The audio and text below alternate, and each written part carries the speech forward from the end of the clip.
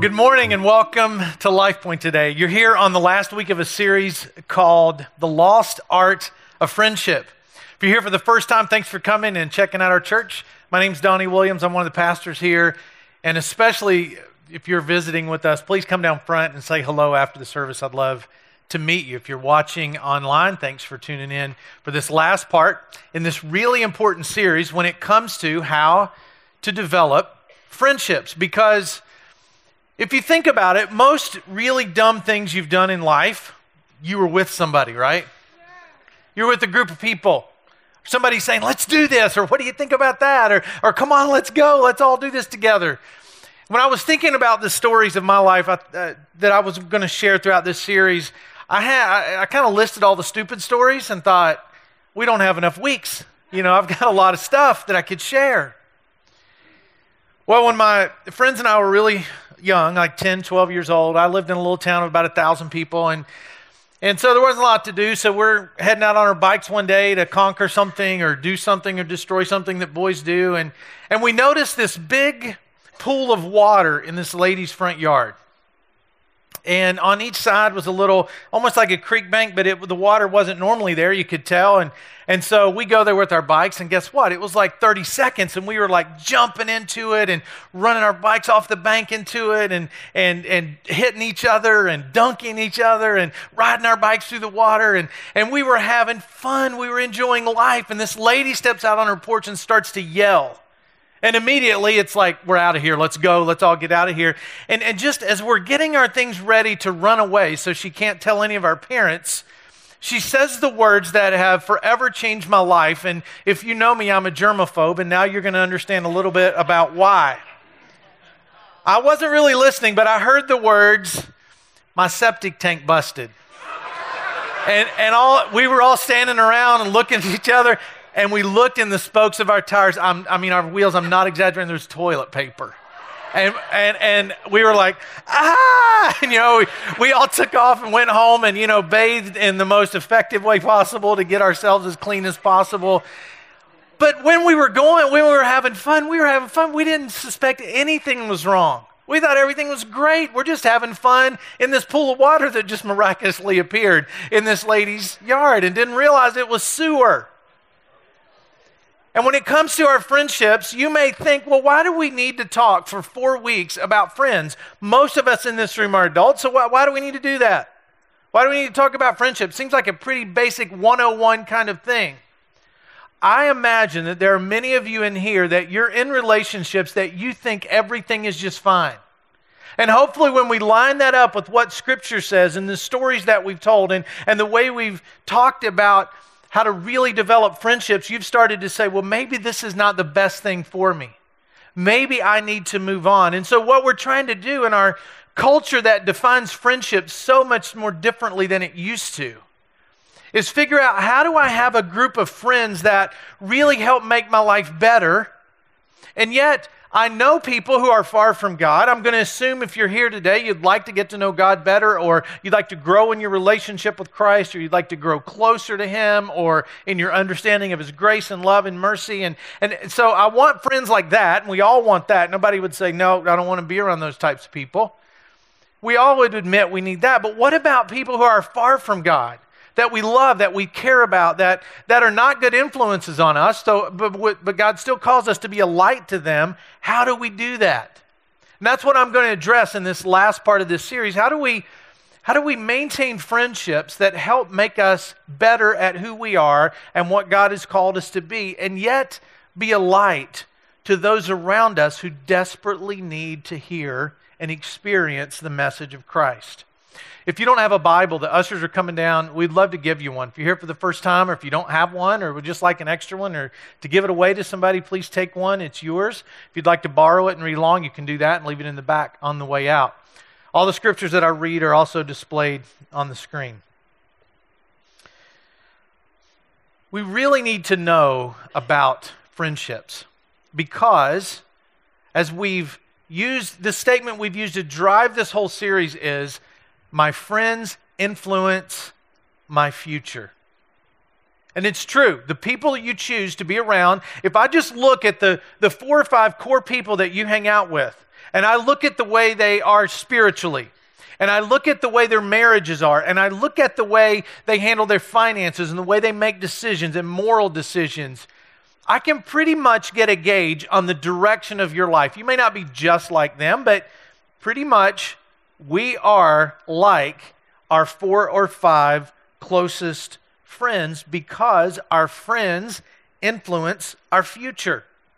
And God makes that clear in the Bible over and over again.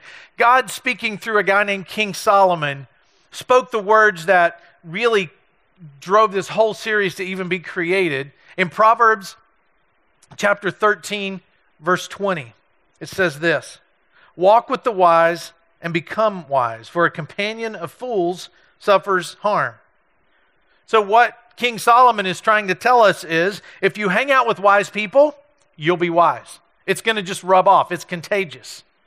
But if you hang out with foolish people, if you hang out with idiots, you'll become an idiot. You'll suffer harm. Bad things are going to happen. So mom and dad were right. Mom and dad were right when they were saying, don't hang out with that person. I don't like you being around them. Now, their parents were probably saying the same thing about me, but still, mom and dad were saying, don't hang out with that person. And my response was always, come on, Mom, I'm not going to do what they do. I'm not going to act the way they act. I'm not going to be the way they are. I can handle this. It was quite the contrary. I was exactly like they were, because you can't avoid the fact that your friends influence your future. Today's verse comes from King Solomon a little bit earlier in the book of Proverbs. He said this in chapter 12: "The righteous choose their friends carefully, but the way of the wicked leads them astray." See, if I'm a follower of Christ, I want to choose people that influence my life in a positive direction. If you're a teenager and you hear your friends say, I want you to make good friends, I want you to choose good friends, or I don't want you to hang out with that group, or I would rather you hang out with this person. Your parents are telling you that because they want you to minimize regret in life. That's one of our jobs as parents, is to look at our lives and say, boy, I shouldn't have done that, that, and that. And you look at our kids and say, don't do that, that, and that. And I know it because I did it.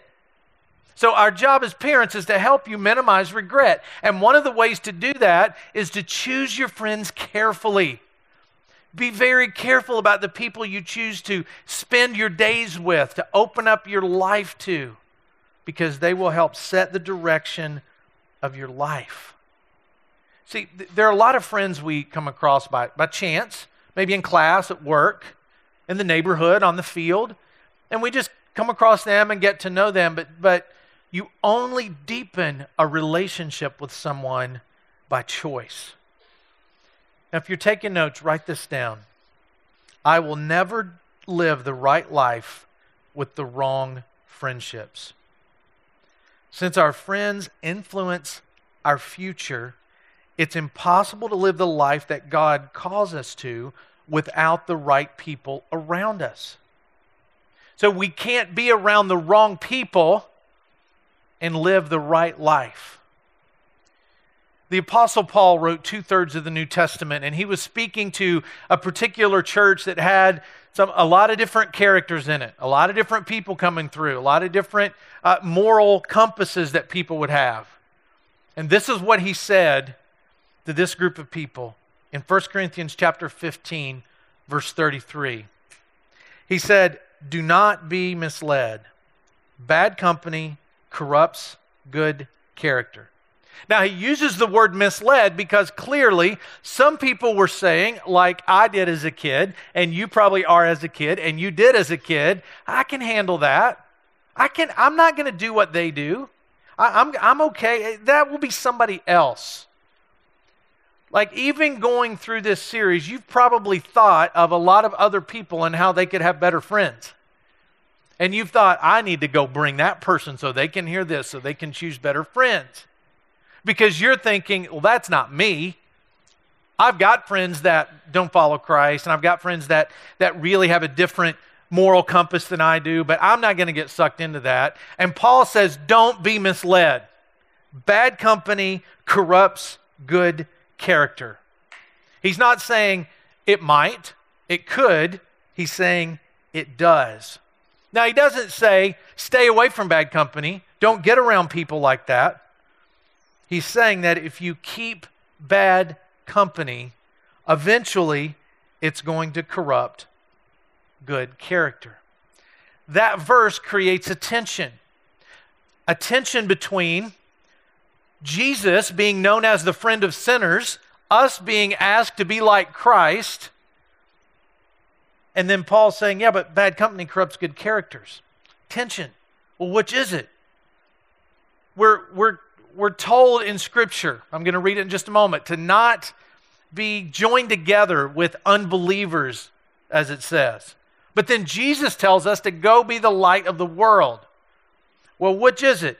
Are we supposed to avoid people that may tempt us and corrupt us?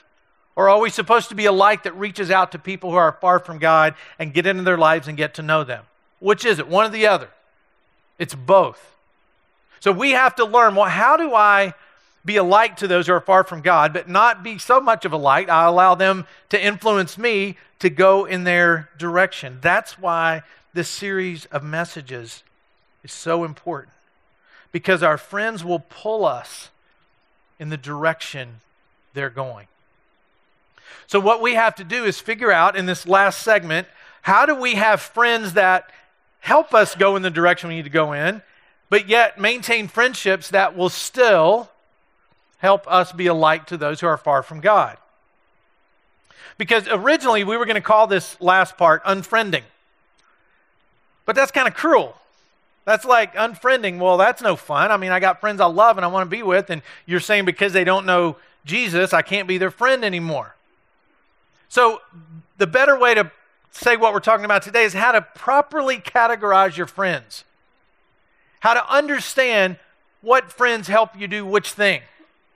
What friends are an influence on you and what friends you are an influence on. And so if you're taking notes, just think about this. Just write down the word core. You got your core group of friends. The people that you go to with anything. The people that if something bad happened in your life today, they would be the ones you would call first. They would be the door you would knock on without any hesitation, because you trust their judgment, because you can look at their life and see how they handle conflict or failure or parenting, most of them. I guess you look at their kids to see how they handle parenting. You look at how they handle their marriage. You look at how they handle their morals. You look at that core group of people and say, I want to be like that person, or I want to be like them. I have people in my life, when I look at the way they live, I think I want to be like them. So we have a core group of friends that share our values, a core group of friends that have the same moral compass that we do, which is Christ, have the same goals in life, which is to understand more and more about the grace and love and forgiveness that Christ gives each of us. And then we try to orient our lives under that. That's my core group of friends. That should be your core group of friends. Then there's a whole other group of friends, and we'll just call them everyday friends. These are people that you don't want to go in their direction, but they may be a lot of fun to hang out with. You don't want your marriage to look like theirs. You don't want your finances to look like theirs. You don't want your kids to look like their kids, but there's still people that you care about that mean something to you. Maybe they've not yet committed to Jesus, but you pray for them and you just think they're going to do it. They're going to get there. But this group of people spiritually will not be able to help you at all. And so today we're trying to figure out, well, what friend goes where? And here's a good way to illustrate it. So if you've got your core group of friends, and then this is just your everyday friends, and then you're in the middle here somewhere, kind of going back and forth. I'm a horrible artist, sorry. There you go. You're happy. There we go. So you're in the middle, and you're trying to figure out, well, which group? How do I handle this? Do I defriend some people or unfriend some people? Here's the way you need to think about it. This group of people, if they're followers of Christ, well, they want to understand Jesus. They want to understand what he wants them to do. They want to understand his grace and mercy and love and how that applies to life, how that applies to finances, how that applies to messed up relationships, how that applies to conflict, how that applies to our culture and the world around us. And so those are the people you want to go to because their moral compass is the same. They're not perfect, they still make mistakes, but still, their compass is still going in the same direction. That's the people you want to go to for advice and for encouragement and for spiritual nourishment. But we've all got friends in our life that aren't like that they're more like everyday friends. The friends that maybe embarrass you sometimes on what they say or really have to explain what they do, or maybe live a lifestyle that is totally foreign to anything you could imagine. But their moral compass is not Christ.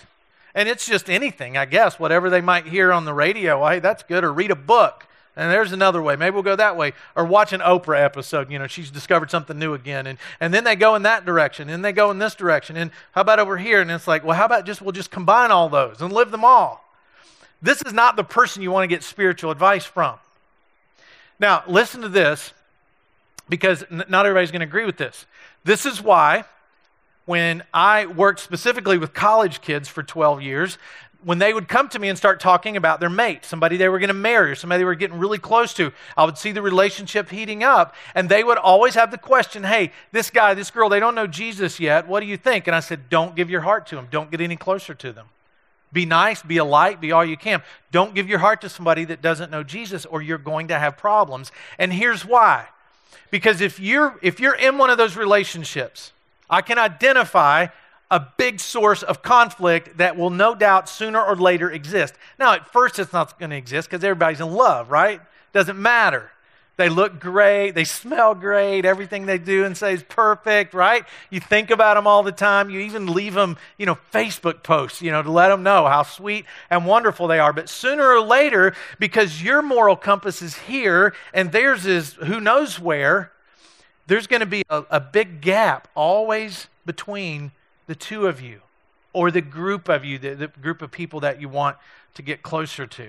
Now, what if you're already in a relationship like that? If you're already there, well, just pray. Pray. If you're already married to somebody that doesn't know Jesus and you don't see any progress, pray. Continue to pray for them. The Bible actually addresses that and understands that will happen. That regardless of what's best, people are going to fall in love and they're going to end up getting married. And this whole message is not about marriage, but it's about thinking about, who am I aligning myself with? Who am I choosing to do life with? Somebody that has the same moral compass, or have I chosen a group or a person that they just don't know where it is? Because the source of conflict is going to be somewhere in the middle, because your moral compass is one way and theirs is somewhere else. Now that might be hard to hear. That might be difficult. It might even be hurtful to hear. And you may not agree, but it's no less true. That the Bible is really clear. In fact, Paul, in another section of Scripture, in 2 Corinthians chapter 6, the first part of verse 14 says this: don't team up with those who are unbelievers. Team up with people on your side. Team up with people that have the same standards. Because where do I go when I'm hurt and confused? I want to go to people that look to the same source for answers as I do. I need that. And it just baffles me how people can go year after year after year of saying, I'm a follower of Christ, but I'm choosing not to really have a core group of friends that also follow Christ. A core group of friends that are on the same journey and build a relationship with them. Now, this might sound like, well, that's judgmental. What do you mean? You're just telling these people no? But Jesus pulled out 12 people. He could have called 1,000 people and said, hey, you 1,000 people come and help me. But he saw something in 12 people that said, that's the group I want to be with. And then even among the 12 that he called out, he was closer relationally to 3 of them. That didn't mean he doesn't love the other 9. That doesn't mean he doesn't love everybody because he picked out 12, but he picked out 12 to be his core. Now, it's really important that we understand this part, because here's the problem, though. Here's where some people kind of get off track. They form their core group of friends that are also followers of Christ, and some people like to call this a holy huddle. I'm just with these people. These holy people, that's all I'm with. I'm not going to be with anybody else. And we're on the up escalator, and all you on the down escalator, well, you can just go on to hell because I'm with these people. Our pastor said, a core group of friends, and that's all I'm going to have. But the problem is the Bible calls us to be a light to those people. The Bible doesn't call us just to get with our group of people that are like us, that believe the same things we do, that have the same moral compass, same understanding of Scripture, and say, okay, you make me feel good, so I'm going to stay right here. The Bible also calls us to be a light to those who we may disagree with, to love and be friends with people who are far from God or who may live differently than we do. So you've got your core group of friends that help you grow spiritually, and then your everyday friends are there so you can be a light to those around you. And it's your core group of friends that helps you be a light to your everyday friends.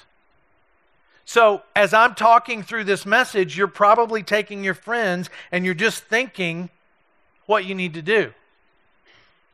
Maybe you need to recategorize some of them.